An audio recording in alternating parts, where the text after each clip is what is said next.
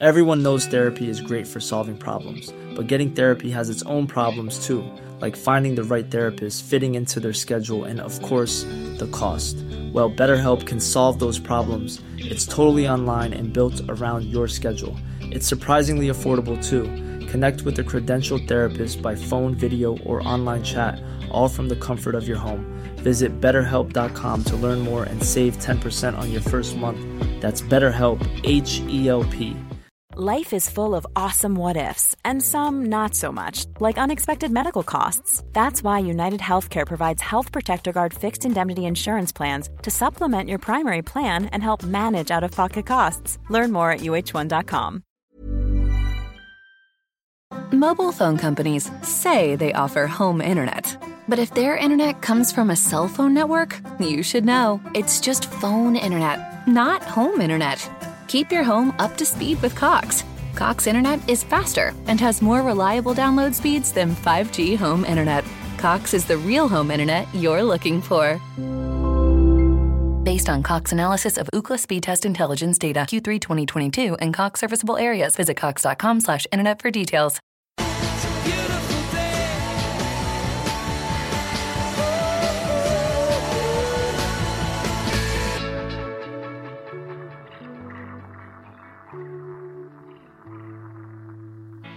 Hi guys, I hope you're well. As ever, we're really quickly going to run through this week's itinerary so you know exactly what we're going to be discussing on this episode of the Beautiful Game podcast. So we had a very special guest in Mark Bright, and we discussed his career playing at different clubs within the Premier League. We discussed the book that was published quite recently, his current work at Crystal Palace and the development of the youth. As well as all things Wilfried Zaha as he celebrates a decade at Crystal Palace. Stay tuned. Hello listeners, and welcome back to yet again another episode of the Beautiful Game podcast. As always, I'm your host Budge, joined by my faithful two co-conspirators Dot and Dej. Gents, how are we feeling? I'm good, Budge, man. How are you, bro? Yeah, not too bad, man. Not too bad. Sitting at my dining table, looking out the window. It's nice and sunny outside. Yeah. Unfortunately, I can't enjoy the lovely weather being stuck indoors. But well, you can if you have like a garden. You can probably, sunbathe or something in the garden. Get on with it.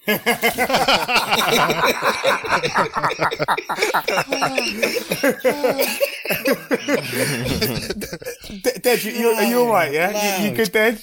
Yeah, I'm doing, not bad to be honest. And obviously I'm on my dining table as well. But yeah, I'm getting used to this, isolation period, man. I don't mind my own company as well. So yeah, I'm not doing too bad.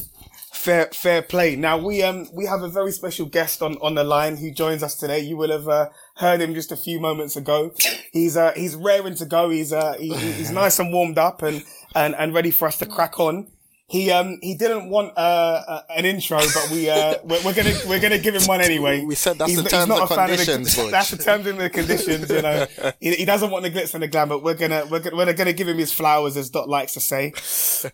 He's a gentleman from Stoke-on-Trent, who are obviously very well known for their pottery industry. I don't know if he's too good with ceramics, but I know he's half decent with a ball at his feet. He's a former Premier League player who gained acclaim for his time at Crystal Palace in the main, where he helped the team to win promotion out of the second division in 1989 and built a formidable partnership with a certain Ian Wright. This gentleman scored 114 goals in 186 appearances for the club. He's also played for Sheffield Wednesday, Charlton Athletic, among others. He's a sports correspondent, ambassador for Crystal Palace, and now a published author. His autobiography, From Foster Care to Footballer, was published in November of 2019.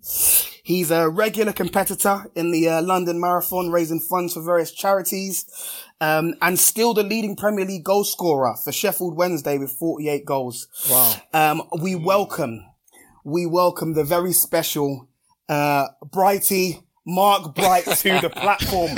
Welcome, Mark. Welcome, Mark. It's a privilege.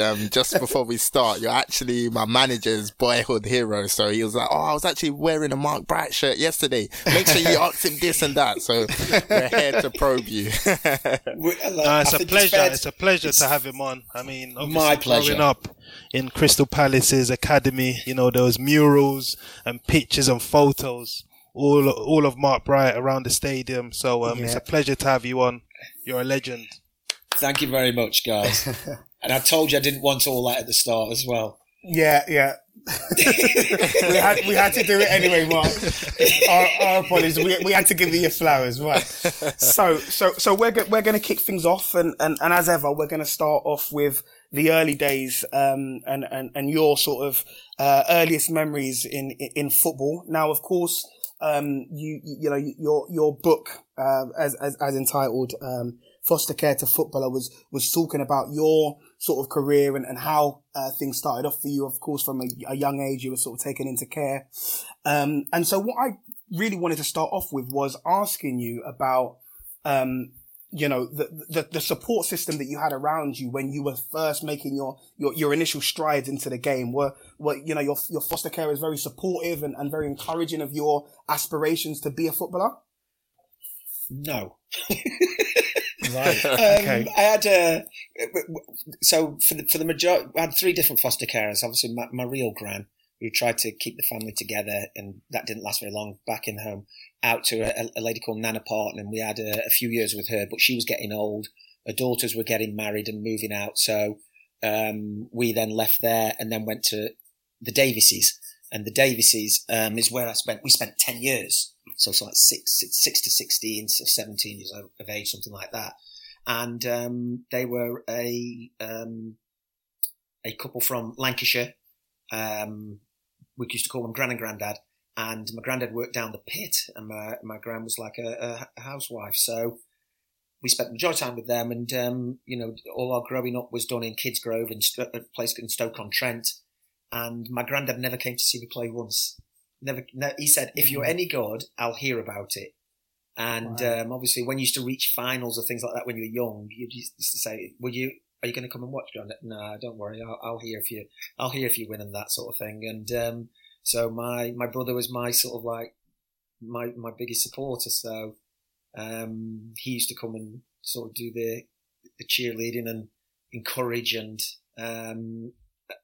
lift you up when things weren't going well, and when things are really going well, make sure you don't get too ahead of yourself. So yeah, so they were the early years. I didn't have the full.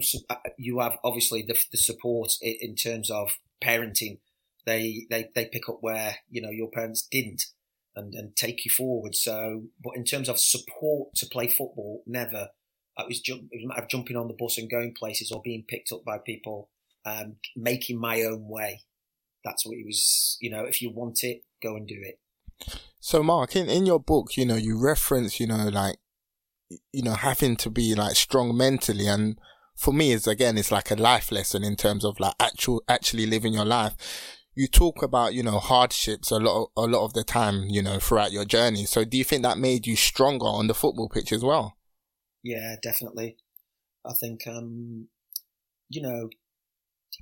there's no success without struggle in anything, in any walk of life. And, the history will show you that, you have to fight for what you believe is right. And, wars and things like that, South Africa, Nelson Mandela and all that sort of thing. It's, history just shows you that, there has to be struggle and there has to be fight and to be successful, and you enjoy the success more. There's no easy route to it. There's very few people can have a smooth path to success. Very few. So all those things toughen you up along the way, make you more resilient. Knockbacks, we've all had them, or you will get them as you move forward in your lives and careers. Promotion's what you think you'll get and you won't get, as somebody working in an office or whatever, and as a footballer wanting to play at the highest level and don't manage to get there, and you have to settle for the Championship or you settle for Leagues 1 or 2, and then you take your career from there. So, as you said before, everything makes you tougher, makes you stronger. the knockbacks are for a reason, and everyone's been on the receiving end of it, and that's why you encourage the youngsters. You try and guide them to make their career path easier, but what you say is, look, there will be disappointments along the way, guaranteed.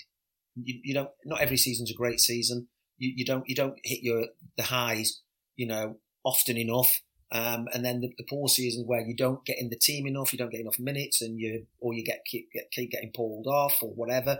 It's these things are set to test you, but definitely, your early years will shape your life.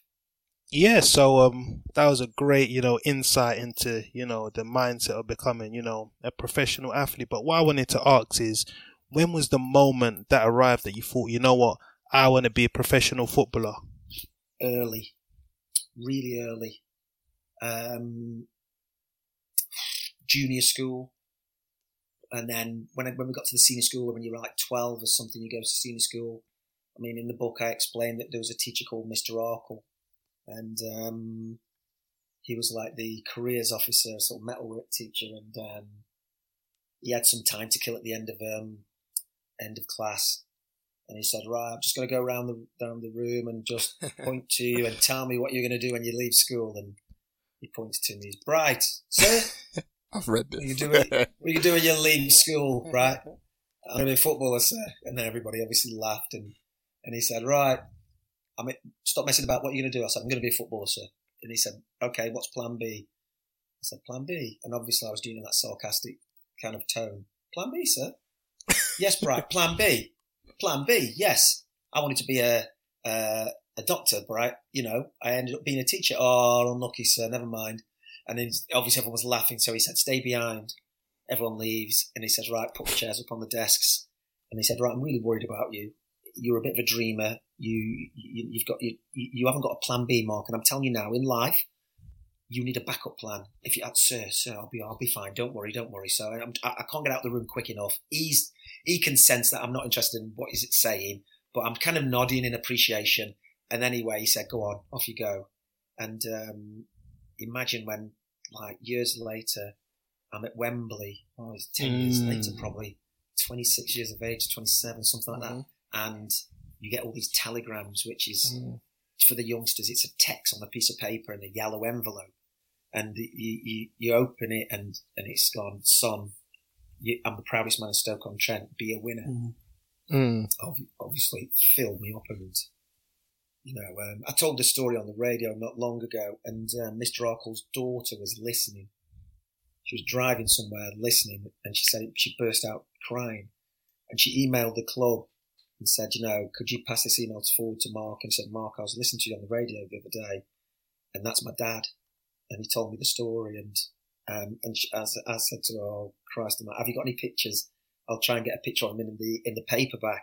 So she sent me some pictures of him, and as soon as she sent the pictures, I laughed my head off, because he was a big, strong, bearded guy, and he cared, but yeah, so that was just one of those instances where he was worried for me, because if you set your heart on something so much, as we all have done in life, and you don't get it, you're heartbroken, but you have to learn from the knocks. You have to move 100%. Forward from it. So you can't guide your kids past every pitfall in life. They've got to make mistakes, and they've got to put things right, because that's how you have to learn to do things in life. Otherwise, you do everything for them, and that's not right to do everything for them. It's like in life, you make mistakes. You say, you know what, I'm not going to do that again.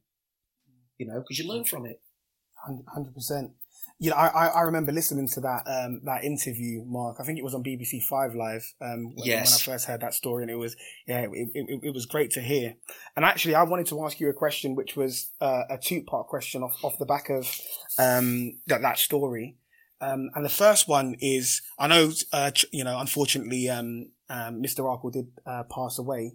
Yes. I wanted to ask if you could have one last conversation with him, or if there was one message you could send to him that he could hear, what would that message be?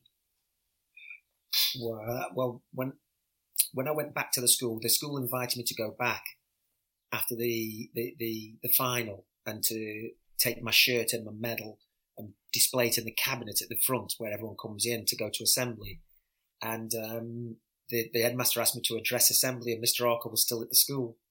And I sat on the obviously the stage with the headmaster, and he said, "We've got a very special guest today. You all know who it is, blah, blah, blah." So anyway, I said, "I've sat where you've sat, and I've thought what you've thought, and I've done what you've done." I said, "You can ask, there's teachers at this, on the outside of this room now, who were at this school when I was here, and I wasn't the best pupil, I can tell you that now. They will vouch for me." I said, "But there was one teacher, and I don't want to embarrass the teacher, who insisted on me trying to have a backup plan. And my only wish, if I could do it all again, would be to have a backup plan, to work harder at school, to work harder and get academically, to leave this school with the best qualifications that I could. And that's my one regret. And if I could do it all again, I'd work a lot harder." And the headmaster said, "Did I ask you to say that?" I said, "No." And he said, "Right, did you hear that? He would work hard." I said, "All these teachers are here for your benefit. You might think he doesn't like me, she doesn't like me. Right, it's not like that. These guys know what's ahead for you lot. And they know that it's going to be tough. When you leave this school and go out into the big bad world, everyone's competing for the same jobs. Yep. They want you to have an advantage, by having better qualifications."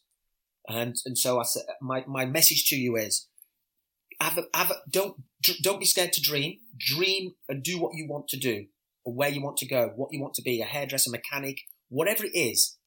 Dream of being that. I said, but you know what? Work as hard as you can. Work as hard as you can at this school to make sure that when you do leave, you leave with the best qualifications that you can possibly get. And that was my regret. And at the end, when we went into the staff room, remember the staff room, it was like what happens in the staff room, and then you go in and everyone's shaking hands and saying, "Well done." And he came to me and he said, "Oh, Mark, thanks for saying that. I really appreciate it." And it's true that he's worried for you, but the arrogance in you, or the confidence, the overconfidence in you, and he can see it, right? He's thinking, this guy's in for a shock. Because I know how lucky I was to play football professionally. I tell the kids at the football club at Palace, there's roughly 3,500 professional footballers in Scotland and England, right? There's 6 leagues. There's the Premier League, the Championships, Leagues 1 and 2, and then the Scottish Prem and the Scottish Championship, right? So there's 6 leagues, 3,500. There's 2.7 players per place. I said, how good are you lot? How good are you to make up a professional footballer who earns his living playing in that first team when there's 2.7 players per position? I said, you boys, you've got to max out. You've got to give it everything you've got. And they don't understand because they think they're going to make it. But when you sit in front of them and say, one of you lot might make it, make it. Yep. And the story I like to say to them is, if I'd have told you a story of a player who was at this football club 10 years ago or 20 years ago who got in our first team, stayed in our first team and got sold to Manchester United for £50 million, you'd be all like, "Ooh, wow." I said, but I don't need to tell you that story. That happened right in front of you because you all saw him do it. Aaron Bissaka. You all saw him work really hard, train with the first team, get into the first team, stay in the first team, move on to play for Manchester United, and now playing for England as well, part of the setup. So these are things, guys, that should inspire you and make you work hard, because you saw how he had to do it. He had to work really hard. He trained against Wilf every day. Mark, can I just jump in there? I think I've got a question for Dej, actually, because Dej was, a academy, product, quite a while back. But Dej, how was the mentality back then? Did you feel that you were going to make it as a professional footballer? To be honest, when I was young, before I got into the academy setup, I thought, football is going to be my job. Then when you go into the academies, I was at Fulham before. And obviously, I think it depends on managers as well. Can managers get the best out of you? But ultimately, can you get the best out of yourself? And when I went into Crystal Palace, the environment, I sort of doubted myself. Like, I probably went away from what I was as a youngster. And obviously, I played with Wilf. And we were at the same age, around 14, 15. And you could see physically, he was probably underdeveloped. But he had the mentality. And as Mark said, the coaches said to us, only one of you are going to make it. So I was with Wilfred, Jake Caprice, Ibra. And obviously Jake has made it to a very, very good level at Tranmere. And obviously Wilfred, he's excelling. He's going from strength to strength. So I think when you go into academy, you don't think I'm going to make it. But you think, you know what, every training session, I'm going to try and put my best output and try and get into the team. And hopefully you need that bit of luck as well to make it to the top level as well. Mark, I think that's true. It's absolutely true that no player will mention anything about their career without mentioning the word luck. You do need a little bit. You can be unlucky with timings, you know, because if you're, like you said with Will, when watching Will from an early age, he just had this, not arrogance, what is it? It's just, he had, well, we call it sort of like the X Factor sort of thing. Has he got it? IT, has he got it?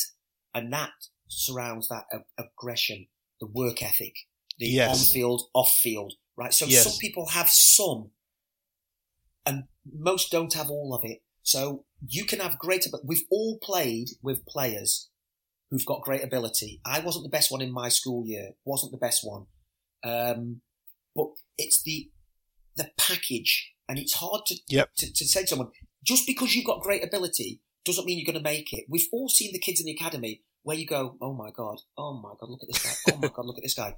Right. But they don't have the mentality. They want to go out Friday night and they want to drink and some of them want to indulge in drugs and things like that. You have to pay the price. Right. So there's no success without sacrifice. Yeah. You have to reiterate to these guys as well. You need to do the whole thing. That means going home. That means resting. That means watching football matches. That means studying the guy who plays in your position. Yeah. Watching Match of the Day or watching live football, Champions League, whatever it is, and looking at the guy who plays in your position saying, how can I improve? How can I? I can remember when I was at Crystal Palace and I was like mid-20s and I drove one night to Aston Villa to see Inter Milan. And the striker was, oh my God, I forget the striker was now. And I drove just to see him. Graziani, his name was. He was a striker, number 9.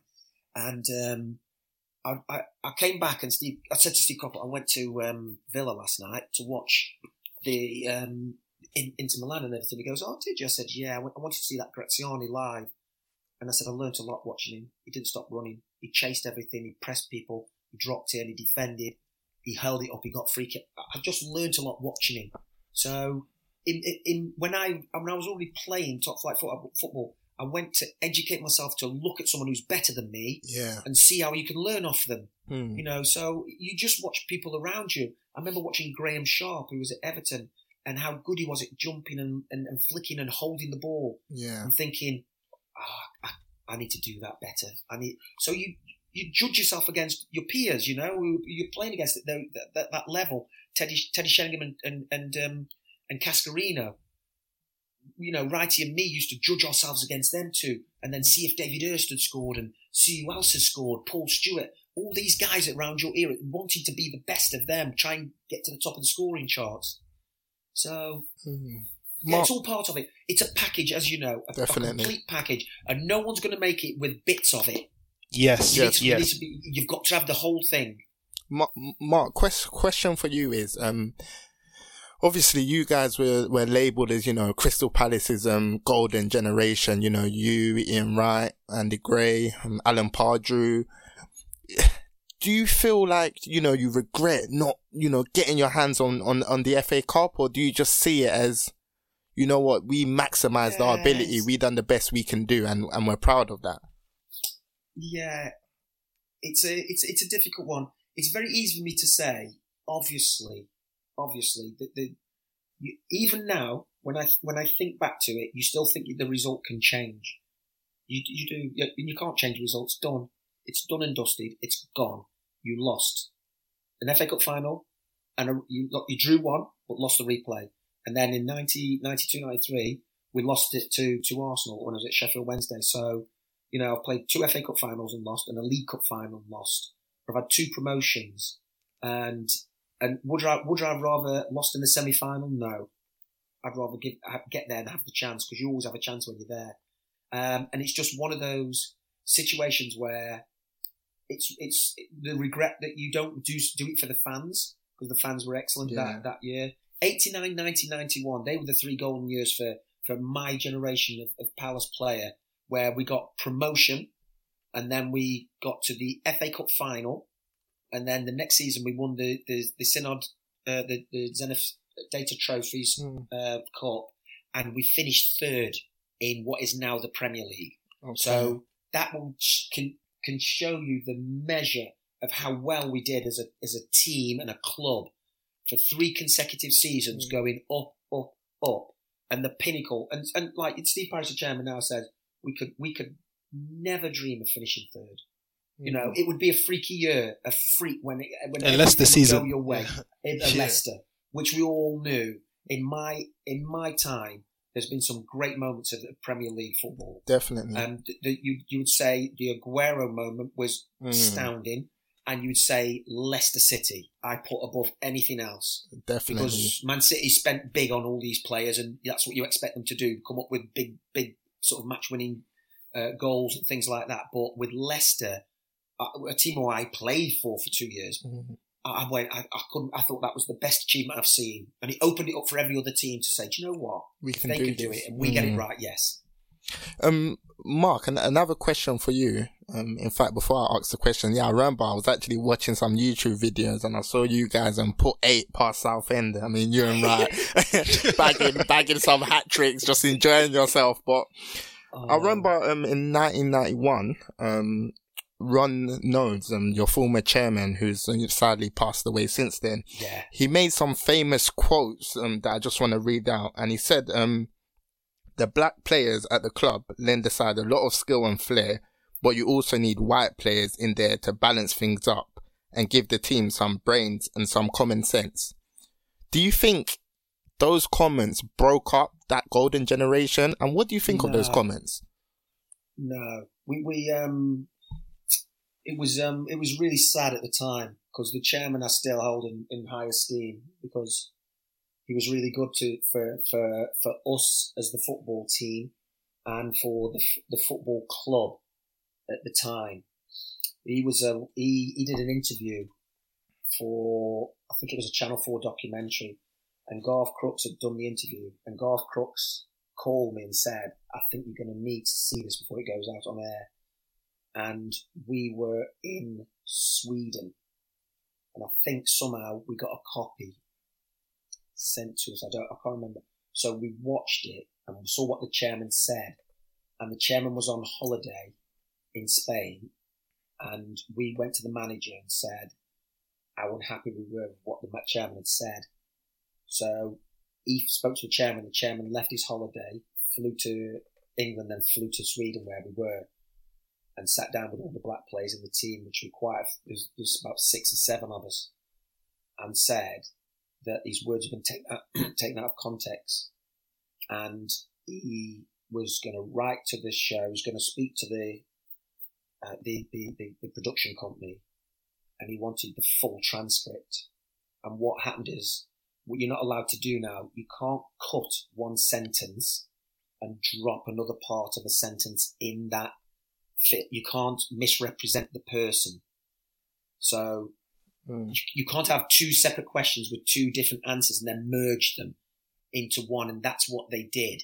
So we saw the transcript, and he was quite clear on what he was saying, but they merged the 2, and it was unfair on him. But the 2, he was responsible for saying the things, though. That was the thing.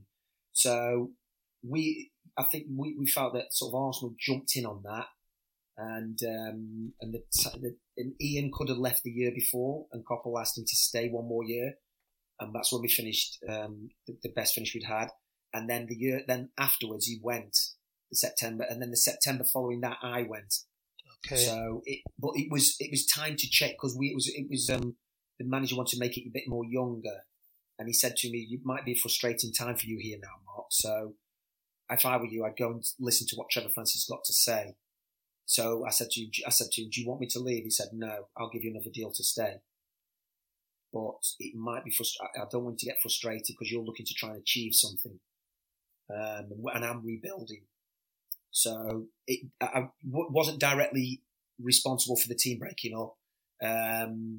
But the manager said to us, if any of the top 4 teams come for you, because they used to call it top 4 now, it's the top 6, isn't it?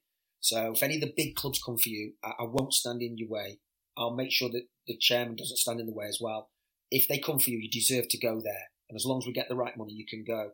So when Arsenal came for Ian, the manager let him go.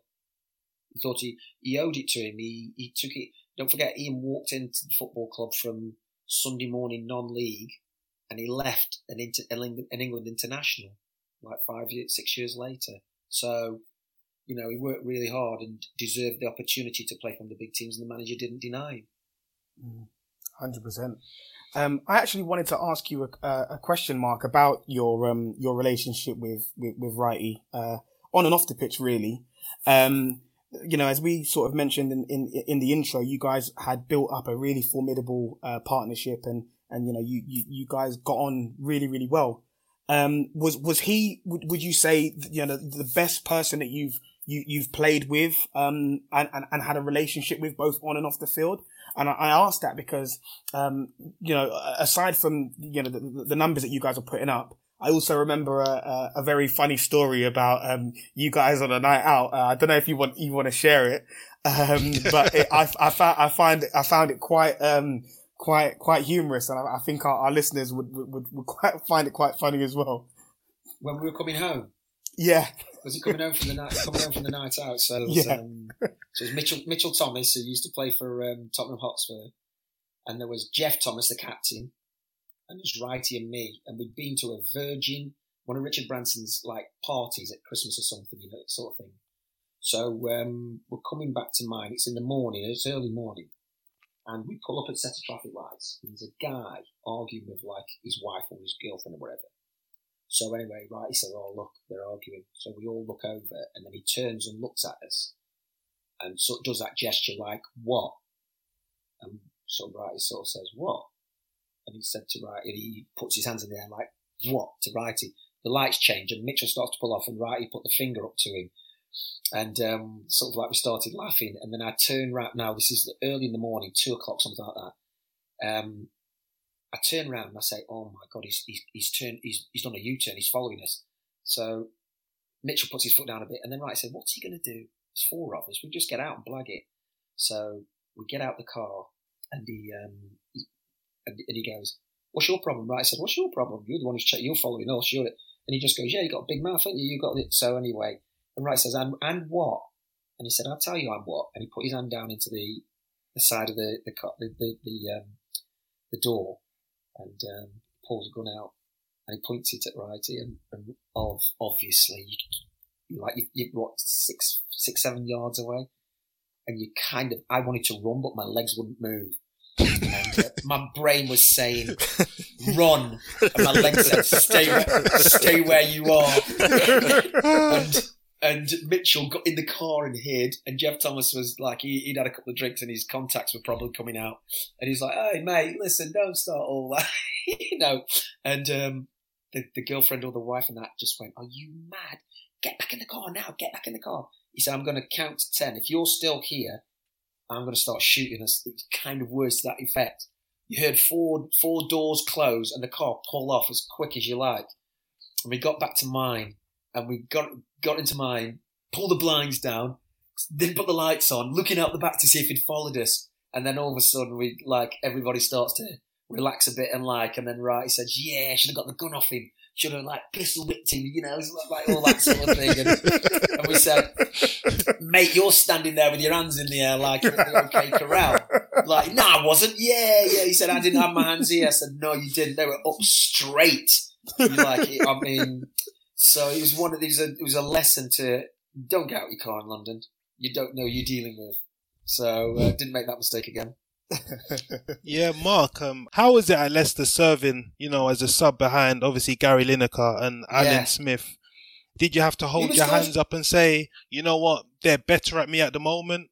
Or was it a bit, as strikers, you want to be playing every minute? Or did you accept the situation? I mean, I went from the old 4th division to the 1st. So I'd be going from League 2 to the Premier League. So, of course, that that's a big jump, and you need to be patient. Gary Lineker was like an England striker then, and he was excellent. You know, he was very good. Alan Smith, he'd come a year or so earlier from Alvechurch, which is non-league, so he'd done it. So that kind of, I thought, well, if he can do it, I can do it. Yeah. And what you have to do is you just have to be a little bit patient. Bide your time. I put in the paper, the local guy comes to do an interview with me. How are you doing? What are your aspirations? I said, well, I was a leading goal scorer at Port Vale last year, and I'd like to be leading goal scorer at Leicester this year. And then that was in the paper. And then the next morning we come into training, and Gary Lineker said, Brighty, I'm the leading goal scorer here. You can be the second leading goal scorer. So he made it clear that where I was in the pecking order was behind him. But it was a great first year for me, learning, coming off the bench, working hard in training. You know, I scored like more goals than games in the reserves. So you know you're on the right path when it's too easy for you in the reserves, but you just got to crack it in the first team. And then Gary left. He got sold at the end of that first season to Everton. And that's when obviously the manager said to me, right, you know, you've been waiting for your chance. This is your chance. Let's get out there and let's do it. And then on the opening day of the season, we play Everton at home. Gary's come back to Filbert Street, and we win 3-0 or 3-1, and I scored 2. And Gary says to me at the end, "Oh, do you know what, mate? Well," and I sort of like at that stage there was no text and anything like that, so I just went, I think Bright's winning in the goal scoring stakes. And at the end of the season, he sort of like, we saw each other and he said, I got 40 goals. What did you get? he ended up winning the Golden Boot. I got 6, I think. So yeah, Mark, during this period, obviously the first season, should I say, obviously you struggled for a bit of confidence and you actually opened up. No, he did. No, I didn't struggle for confidence the first season. The first season was a learning season. So I was on and off the bench, you know, I was 22, something like that. I was coming on for 10 minutes, starting a game in the cup, getting 45 minutes, getting 20 minutes. And it was a learning thing. Then the second season when Gary left, as when virtually my opportunity was there.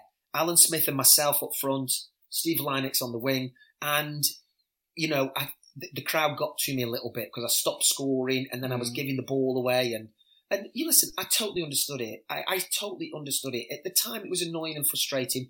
And it's happened to so many players in their careers. You go somewhere and for one reason or another, it doesn't happen. But the fact of it was, I worked hard. I came back in the afternoons. I worked harder than everybody else. And one of the coaches there, a guy called Dave Richards, said to me, Mark, I guarantee you, hard work doesn't go unrewarded. You will get your reward. But what he didn't say is, you don't always get the reward when you think you deserve it. You might not even get it at that club, but you putting all that hard work in will pay off. And I happened to have to leave the club to then experience the sort of like the fruition, if you like, of all that hard work, what came together at Palace. I was more relaxed. I was in a better environment for me personally. Yes. The crowd beat me up at Leicester. Just, you know, they got to me. And it was constant. Yeah, so Mark, how did that feel? I mean, because you opened up about a battle with depression, and I mean, this was in the 80s. Nowadays, we're starting to see the conversation being opened up. So how brave did you have to be to come out in the 80s about your battle with depression? Yeah, it didn't. I didn't put it down to depression. It was, what happened was there was an incident where I couldn't. Because I'm unconscientious, I kind of like, I want to do well and I work hard and everything. I couldn't understand how the tide wasn't turning for me. And I was just a liar there at night and not sleep. And, you know, I had this hanging basket in the chair, you know, in the window. And I lived opposite a park. So I used to sit in it and just couldn't sleep at night. Just could not sleep. And then I spoke to the club doctor, the physio, and he sent me to see the doc. And I explained to the doc what happened. And he got this little flip chart out. And he flipped the first one, and you answer the question, flips the next, you answer, flips the next, you answer, you know, and then the last one he turns over, it says, you're suffering from depression. And I said, oh, doc, I'm not suffering from depression, you know, just because so I wanted him to give me some sleeping tablets so I could sleep, and he wouldn't do it. said, no, I'm not issuing sleeping tablets at all. You'll find a way. When you're tired, you're going to sleep. If you have a nap in the afternoon, it might be better for you. Just, try and break it all up. So it was close after that period, me moving to Palace, which if I was on the slide heading for that depression, the upturn, if you can imagine, I'm starting on that way down, and now I can't find a way out, so I'm still heading down. And then I go and see the doc, and then before you know it, I'm speaking to Steve Coppell, and then I'm moving to Palace, and I've curved out, and now I'm shooting up.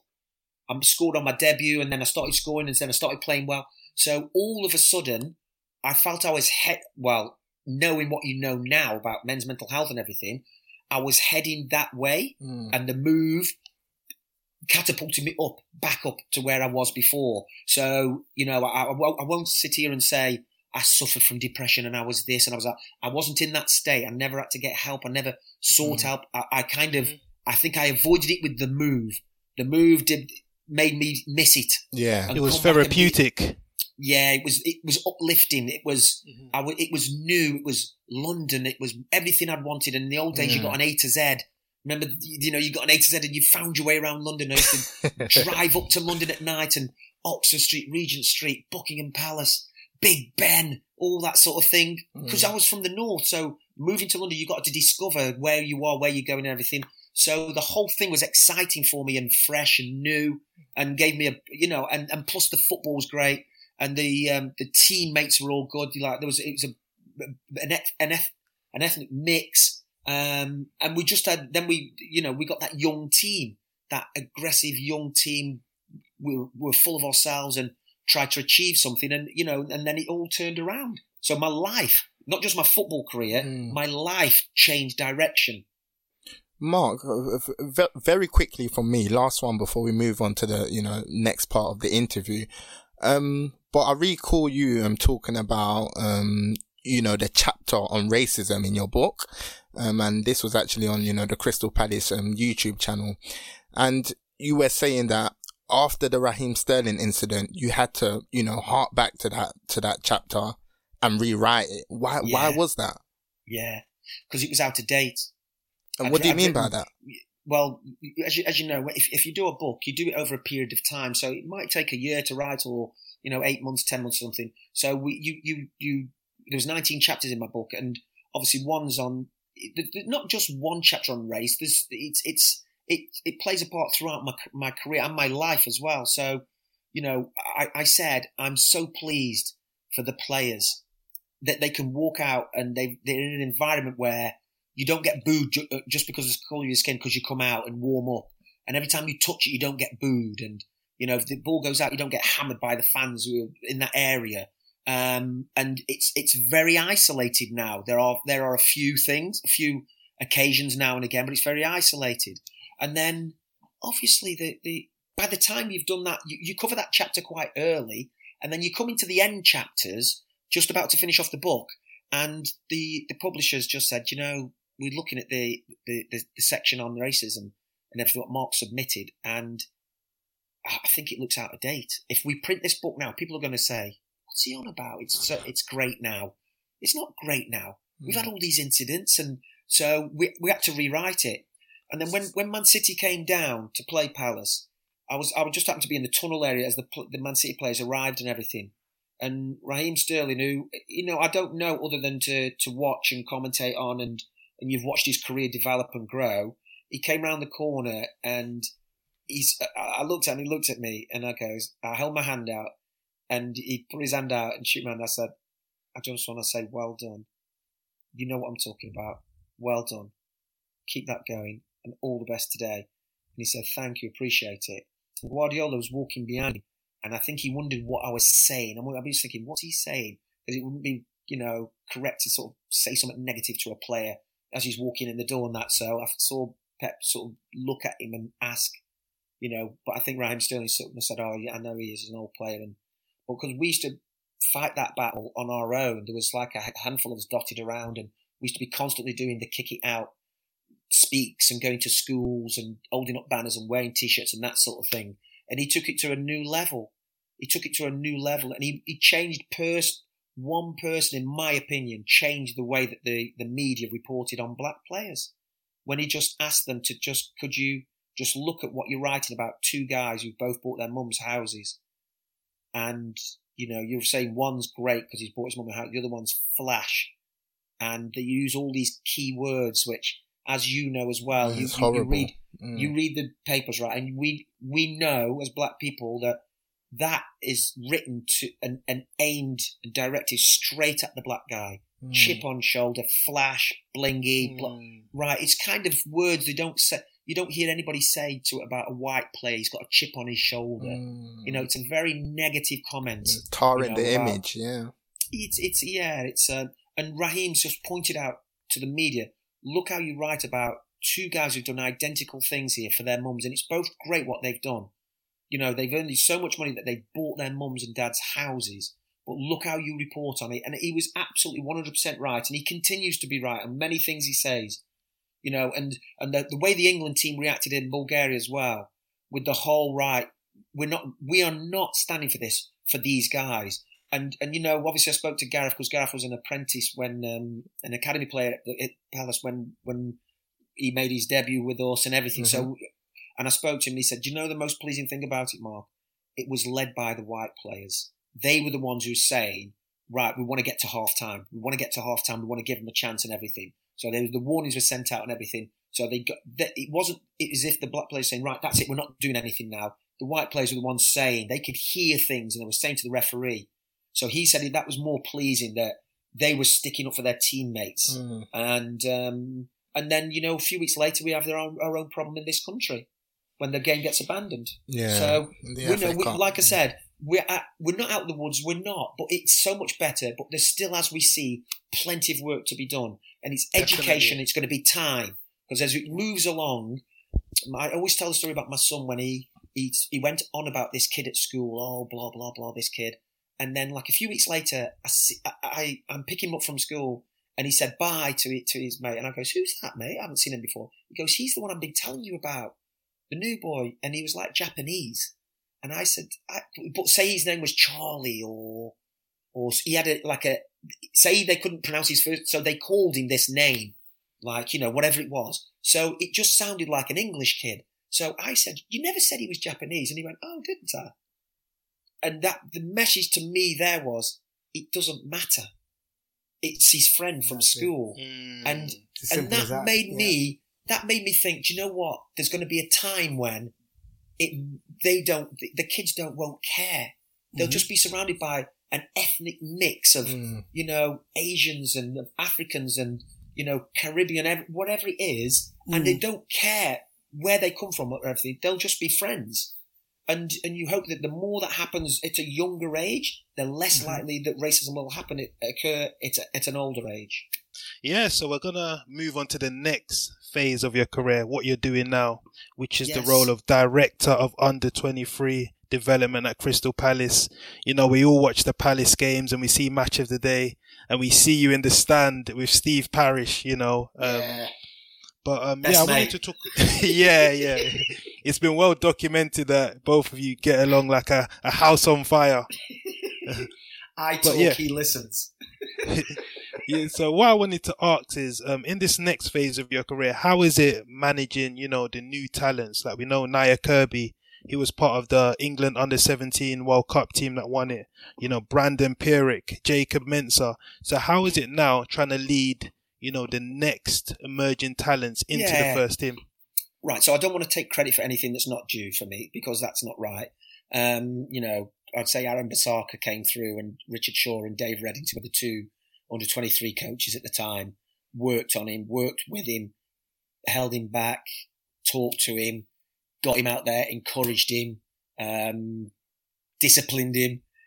So the whole shebang, my part comes in when, as you know, if you don't go from the 23s to the first team, then there's a gap. There's a grey area. So you've played a year of 23s.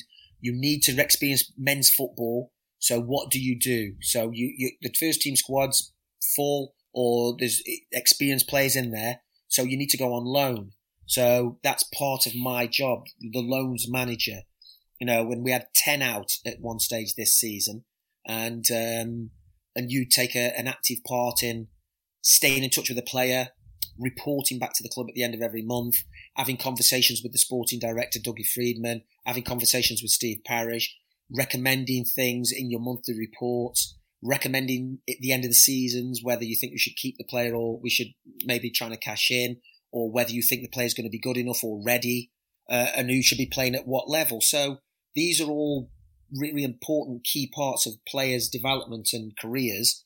And, you know, we've got Alexander Sorloth, we've got Yaroslav Yak, Connor Wickham's out, Ryan Inniss, Sam Woods, Joe Topper, Dion Henry, Scott Banks, Jason Lockilo. We had Josh Ajay, who's a young 117, he was out, and Giovanni McGregor.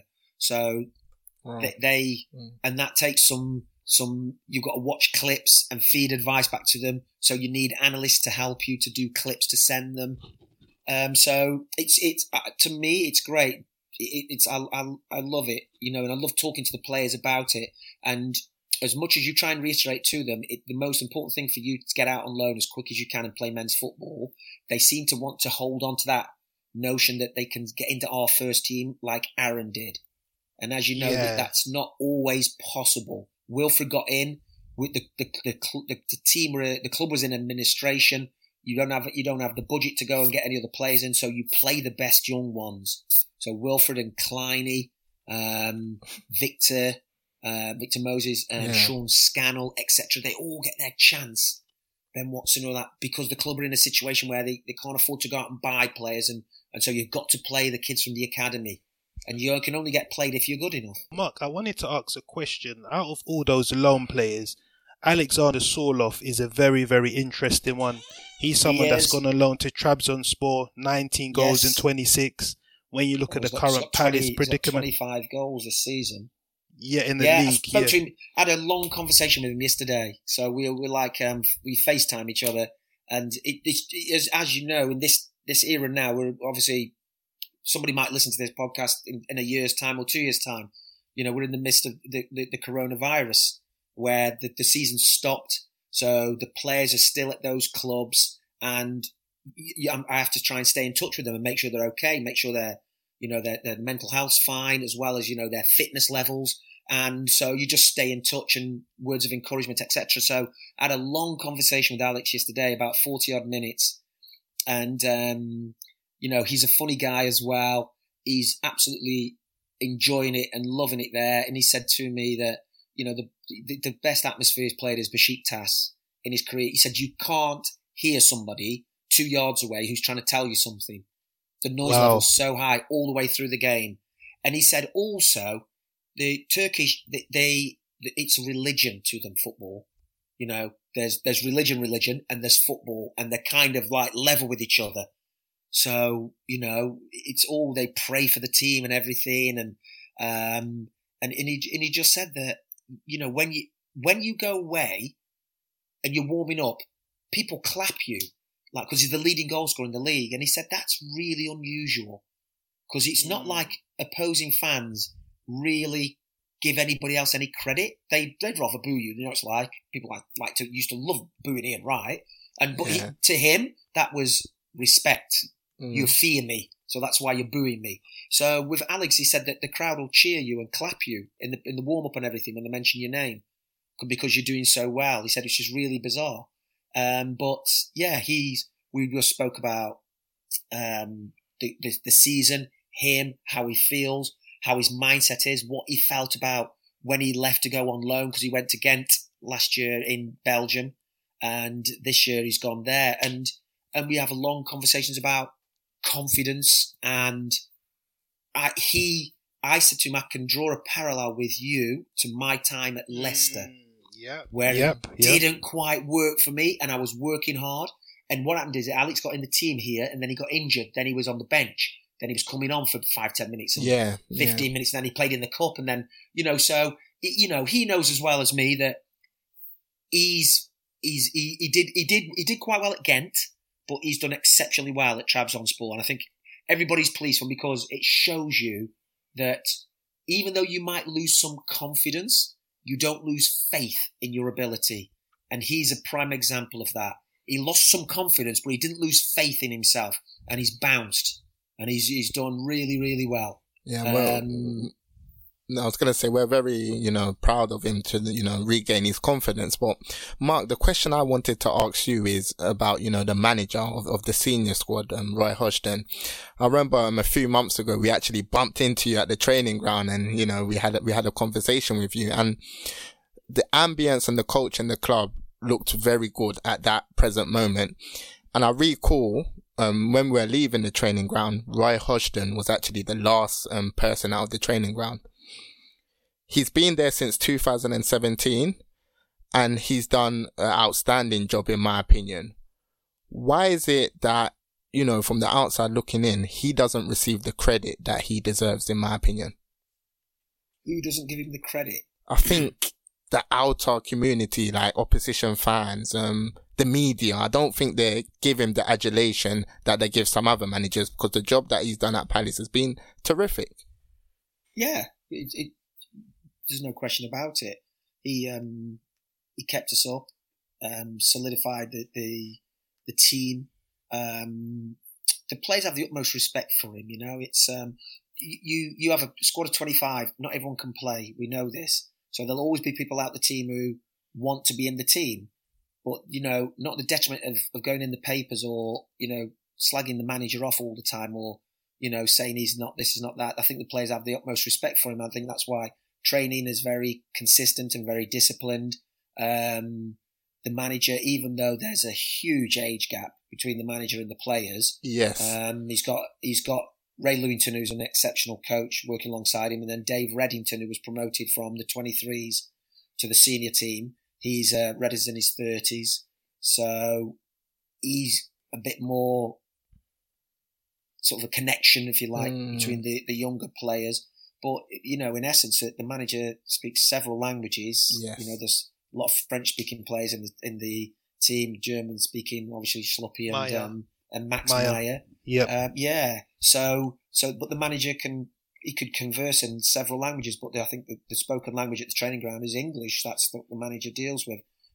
So I think that within the club, it certainly gets the recognition. There's always, and the manager will be aware of it, there's always some fans who want more, want something different, think that we deserve something different, think we deserve to be better than where we are. We'd all love to be 7th or 6th or 8th, because our intention is to try and break the top 10. We can. This will be what it's 7th consecutive season in the Premier League. So obviously we the first few seasons we did better than we'd done previously, and then we've had a couple of seasons where obviously 2016 we got to the FA Cup final, which was another opportunity to get some silverware for the club, and didn't quite work out. So the answer to your question is I think that Roy's respected and admired within the club, definitely. And I think with large sections of the fans he is as well. And I think the media show him the utmost respect as well, and so do other managers. Yes.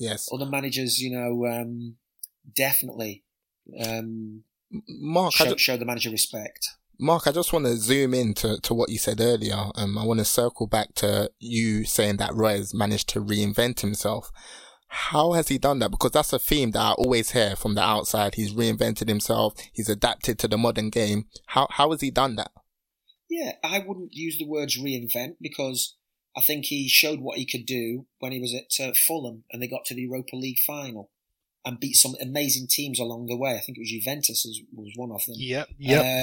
So he showed what he could do and how solid that team was. The platform, the base he had. The back four, was it Konchesky, Hangeland? Hangeland, yeah. Was it Hangeland? Excuse me. Yeah, it was. I think Aaron Hughes as well. Breda Hangeland. Yeah, Hughes. Yeah. And the Ghanaian. John Panson. Dixon Atuhu as well was in the midfield, I remember. John Panson, Dixon Atuhu. Zamora. Andy Johnson, Bobby Zamora, Clint Dempsey. Oh, yeah. That was a good team, actually. That was a great Murphy. team, yeah. So, so the manager, when you say reinventing himself, I would just say that he's always been around. He's, Inter Milan coach, England coach. Liverpool coach. So, he's had some big jobs. So he came to Palace at a time of need and kept us up, got us all solid, got us all working together. And he continues to do that. He's very thorough on what he does.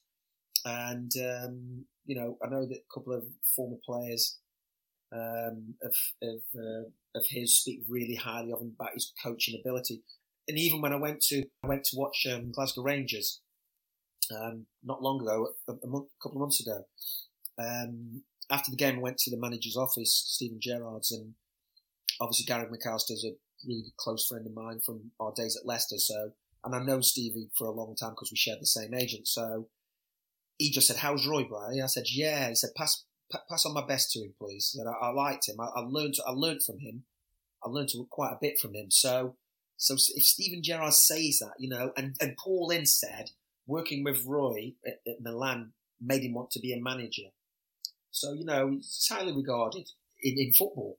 Simple. Fair point. I had a quick question, Mark. And that was that we know that recently Bromley Council granted the planning permission for the club to build the academy site in Beckenham. I just wanted to get some your thoughts on basically, what the plans are for that for that piece of work that's going to be going on. I can reveal that the plans for the academy are to build an academy.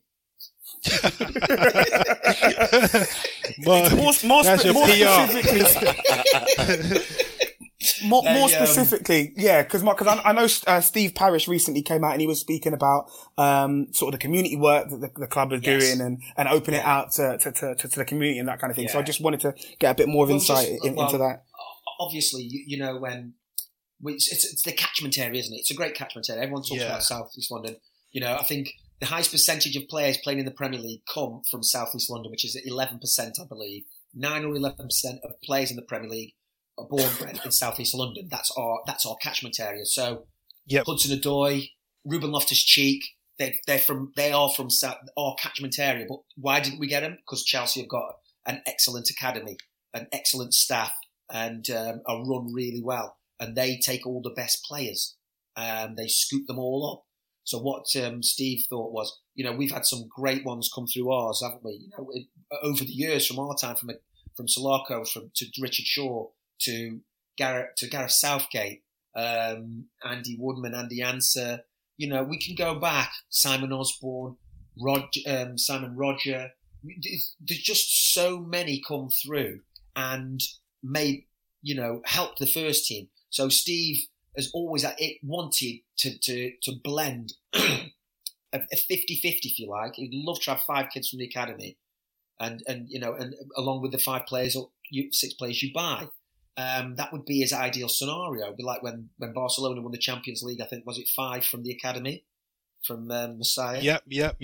So that's been Steve's sort of like dream to push this along, and obviously Josh and Dave, the American owners as well, have been behind it. So when the planning permission went through, I felt a sense of relief for Steve, really, because he put a lot of time into it, and the plans, and the centre as it stands right now used to be a goal centre, and actually played there before as well. Yeah.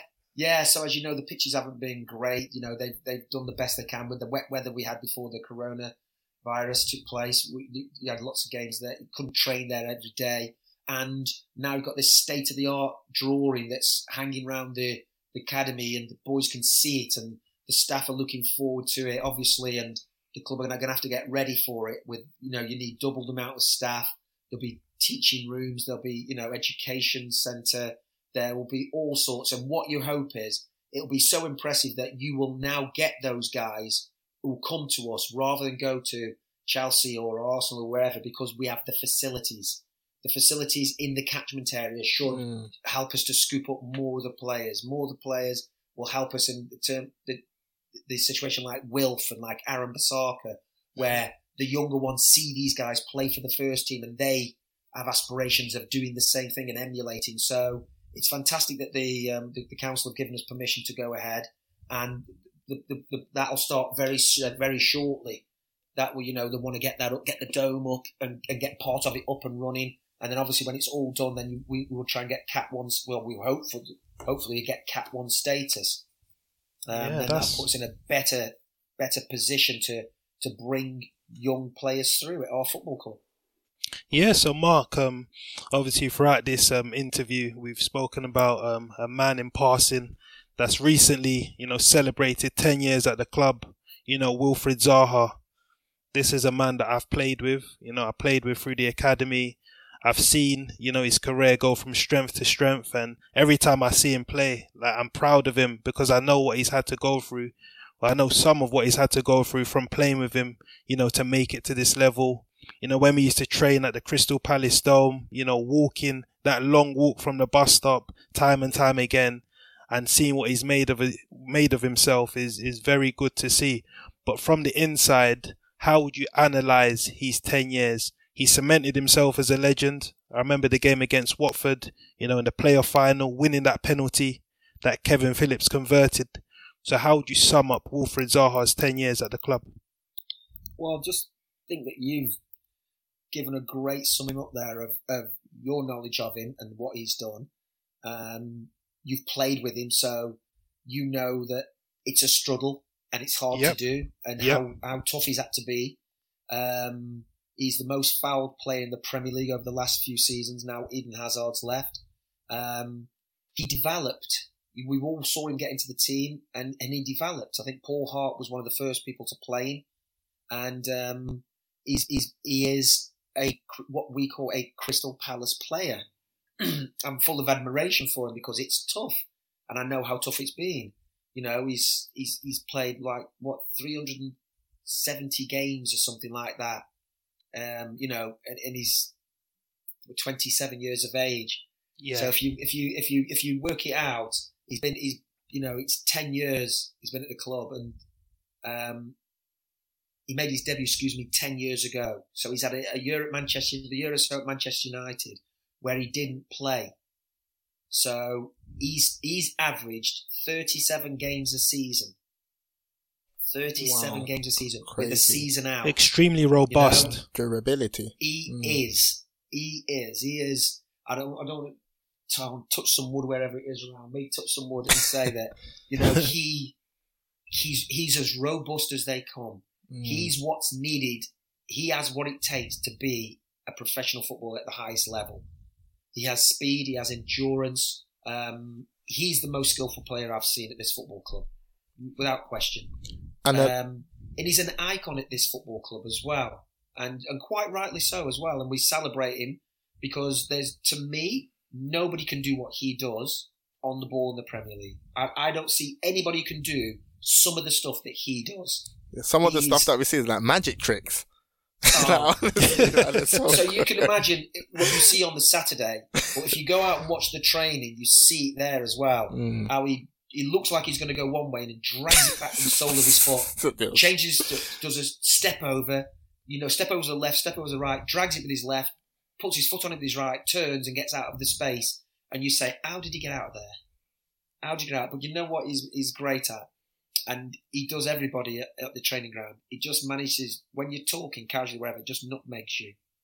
If you're standing there talking, just pokes the ball through your legs. And one time they were having a drinks break and he came over and the gaffer was talking to Ray about what they were going to do next. And Wilf toe poked the ball from about 10, 15 yards away and it went through the gaffer's legs.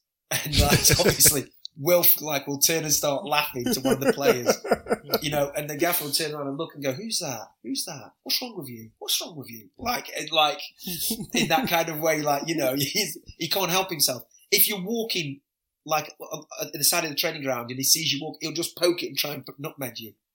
He can't help himself. He loves it. He's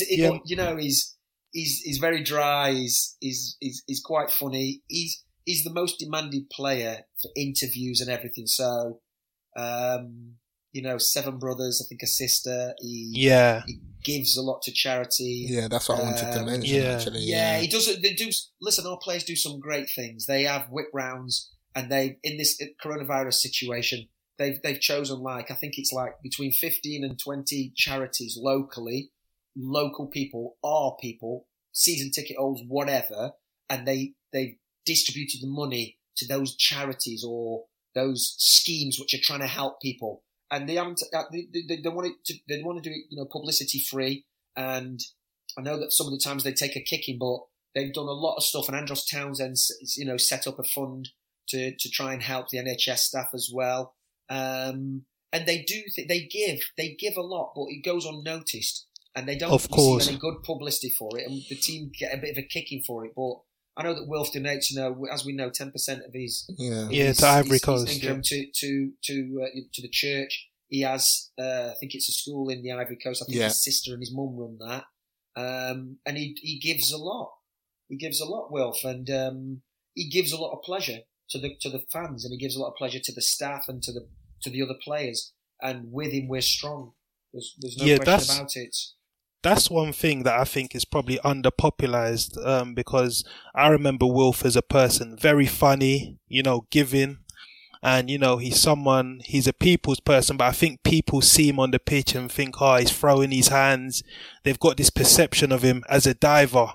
Since VAR has been introduced, he's won a few penalties. But what I wanted to ask is, when you speak to Palace fans, they almost say it feels like he's like a baby that's been risen and he's 18 years of age now. Now is the time to leave the house. And there's been rumours over a few transfer windows that, he might be leaving. Is there a realisation within the club that, within the next 6 to 12 months, Wilfried Zaha might be leaving the club? That's been the last 6 to 12 months that people have been saying it. People say it all the time. I think people say it so much that the manager's tired of it, the chairman's tired of it, and the players. There's always somebody being linked to Wilf, always somebody, and will continue to be linked because he's a very good player. But as far as I'm concerned, I love him in the Palace shirt. I'd want him to stay. I know it's selfish.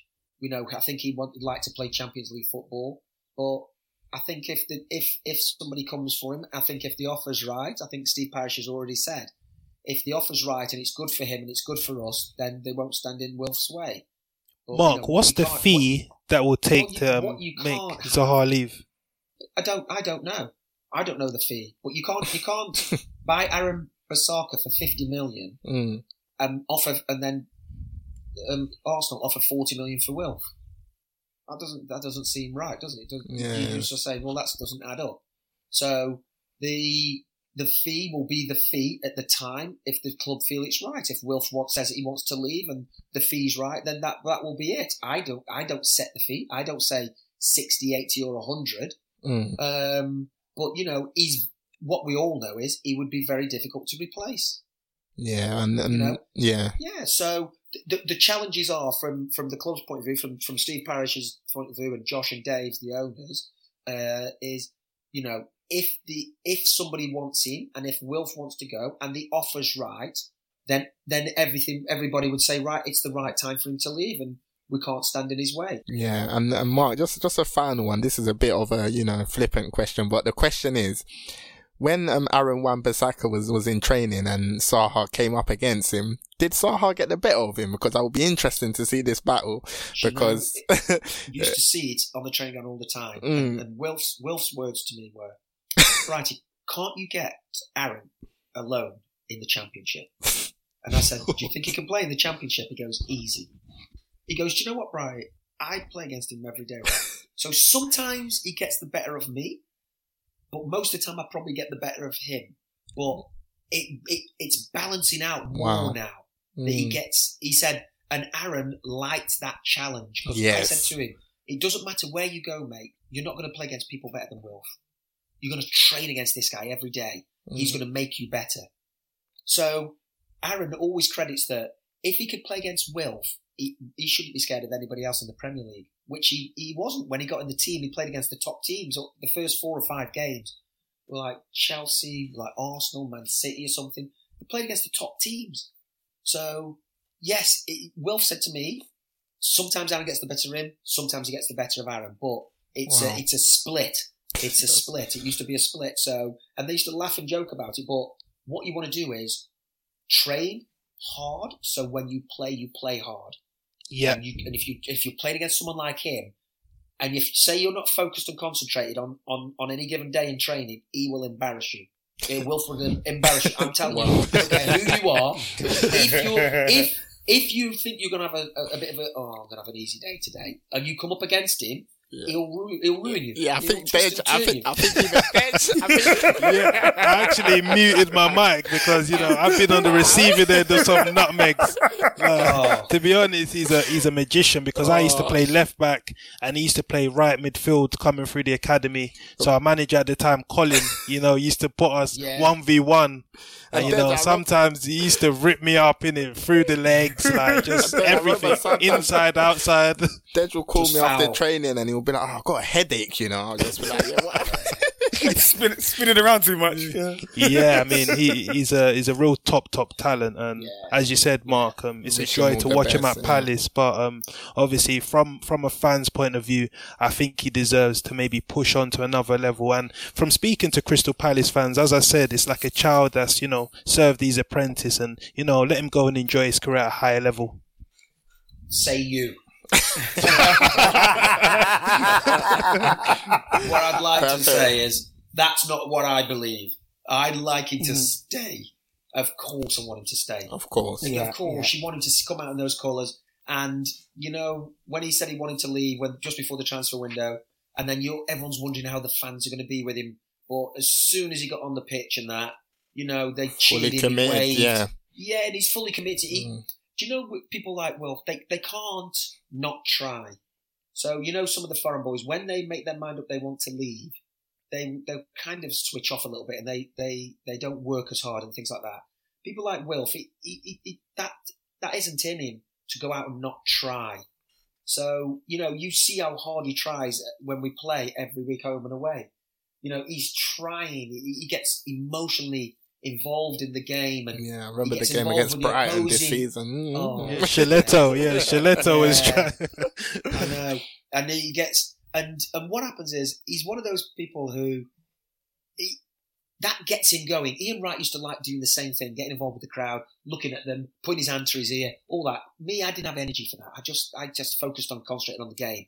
But that gets Wilf going. When they boo him, it gets him going. And then, some things have happened where he's on the receiving end but gets a booking. And that's where he sees an injustice. He walks off going, are you kidding? Two people get into Wilf gets held, dragged to the floor. He gets up. As he's standing, looking over the guy stands up and they both come square up and the referee books them both. Now, Wilf's argument is, why have you booked me? Why have you booked me? He's the guy who's pulled me down to the floor. It's a foul. You've blown your whistle. You've given the foul. And we get up. And now he wants to confront me and push his head in my face. I mean, who was it from Watford? Decore, one of them. Capoue, maybe. Was it Capoue? Put his head in Wilf's face. And you're going, hold on a minute. If that was another player I don't know, they'd be dropping down on the floor and rolling over. But because he doesn't, but then he goes to the referee, what are you going to do about that? So I think Wilf ended up getting booked. That's what I'm going to do. I'm going to book you for being on the receiving end and arguing. So that's where he sees as the injustice. And I have to agree with him as well. Yeah, no, absolutely. I think Wilf and Adam Traore are certainly up there in terms of most fouled players in the Premier League. Jack Grealish as well. Jack Grealish, 100%. Right. I mean, wow, we've completely lost track of time, haven't we? But it's been an absolutely fantastic and comprehensive interview. We've covered Palace and what you're doing at the moment. We spoke a bit about Wilf. Your playing career as well, Mark. Your book. Growing up as well. I think it's definitely insight that everyone listening back is going to really, really enjoy and appreciate. Certainly in this time where everybody's not got much to crack on with. I think it's we're a nice little present from us to the listeners. Don't you guys agree? 100%. Mark is a legend.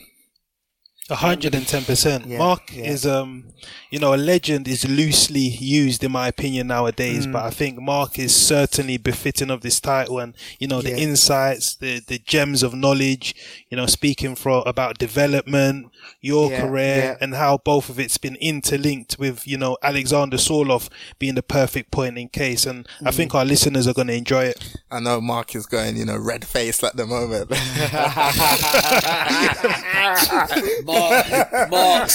Mark's in the process of rolling his eyes. But I tell you what I'll do, guys. Right? You can give one of the books away to your listeners. Set a quiz question or something, and you tell me who the person is and give me the address, and I'll sign it and send it to them. Thank you, Mark. That'd be great. That'd be great. 100%. We're gonna do that. So, listeners, you heard it here first. We're going to call it a day there. We're going to wrap up. Thank you very much for listening in up until this point. We hope you enjoyed this as much as we have. It's been fantastic. Just a reminder that if you are not yet following us on Twitter, that you can at podcast_TBG. And you can listen to our content on Spotify, on SoundCloud, and on Apple Podcasts. And if you are listening in on Apple Podcasts, please make sure you leave a 5-star review. If you haven't yet, also, please do subscribe to our YouTube channel. We've got some content on there currently to tie you over this quarantine period, and we'll have much more coming. So watch this space. Mark, did you want to plug your individual Twitter handle as well to let the followers know where to follow your account? No. Mark's got to be the first person that's chose not to plug himself. It's okay. Don't worry. You got enough followers, haven't you, Mark? No, there's no such thing. There's no such thing as enough followers. I mean, I think we all saw on Mark's Twitter him enjoying, you know, his header. You know, when he scored his goal. Listen. Don't forget there was 2 FA Cup semi-finals. The other one's coming up. Yeah, that was against Liverpool in 1990. So banged in one, Mark. Yeah, exactly. Feeling himself. 100%. Anyway, listen, guys, thanks for having me. Persistence pays off. Well done. You came down to the training ground. You were very hungry to get someone to help you out on that, and I'm sure that before the end of the season's out, we'll try and get you somebody else as well. But well done with the podcast. You've got some great names up there, and you're working hard at it. Nothing comes easy, boys. Nothing. Absolutely. So thank you, Mark. Lot keep working hard at it, and we'll speak soon. Okay. Thank you, Mark. Absolutely. Thank you very much, Mark. I think we can leave it there, guys. Until the next episode. Over and out.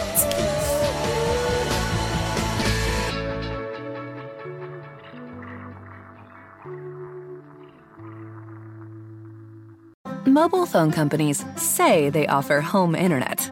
But if their internet comes from a cell phone network, you should know. It's just phone internet, not home internet. Keep your home up to speed with Cox. Cox internet is faster and has more reliable download speeds than 5G home internet. Cox is the real home internet you're looking for. Based on Cox analysis of Ookla speed test intelligence data Q3 2022 and Cox serviceable areas, visit cox.com/internet for details. Planning for your next trip? Elevate your travel style with Quince. Quince has all the jet-setting essentials you'll want for your next getaway, like European linen, premium luggage options, buttery soft Italian leather bags, and so much more. And is all priced at 50 to 80% less than similar brands. Plus, Quince only works with factories that use safe and ethical manufacturing practices. Pack your bags with high-quality essentials you'll be wearing for vacations to come with Quince. Go to quince.com/pack for free shipping and 365-day returns. Hey, folks, I'm Mark Maron from the WTF Podcast, and this episode is brought to you by Kleenex Ultra Soft Tissues, your ally to help tackle your allergy symptoms this season. I love the change of seasons, but nobody loves pollen and all those other things floating in the air that make you sneeze during this nice weather. Kleenex Ultra Soft Tissues are hypoallergenic and allergist approved, so fight back against watery eyes and runny noses without worrying about irritating your skin. For this allergy season, grab Kleenex and face allergies head on.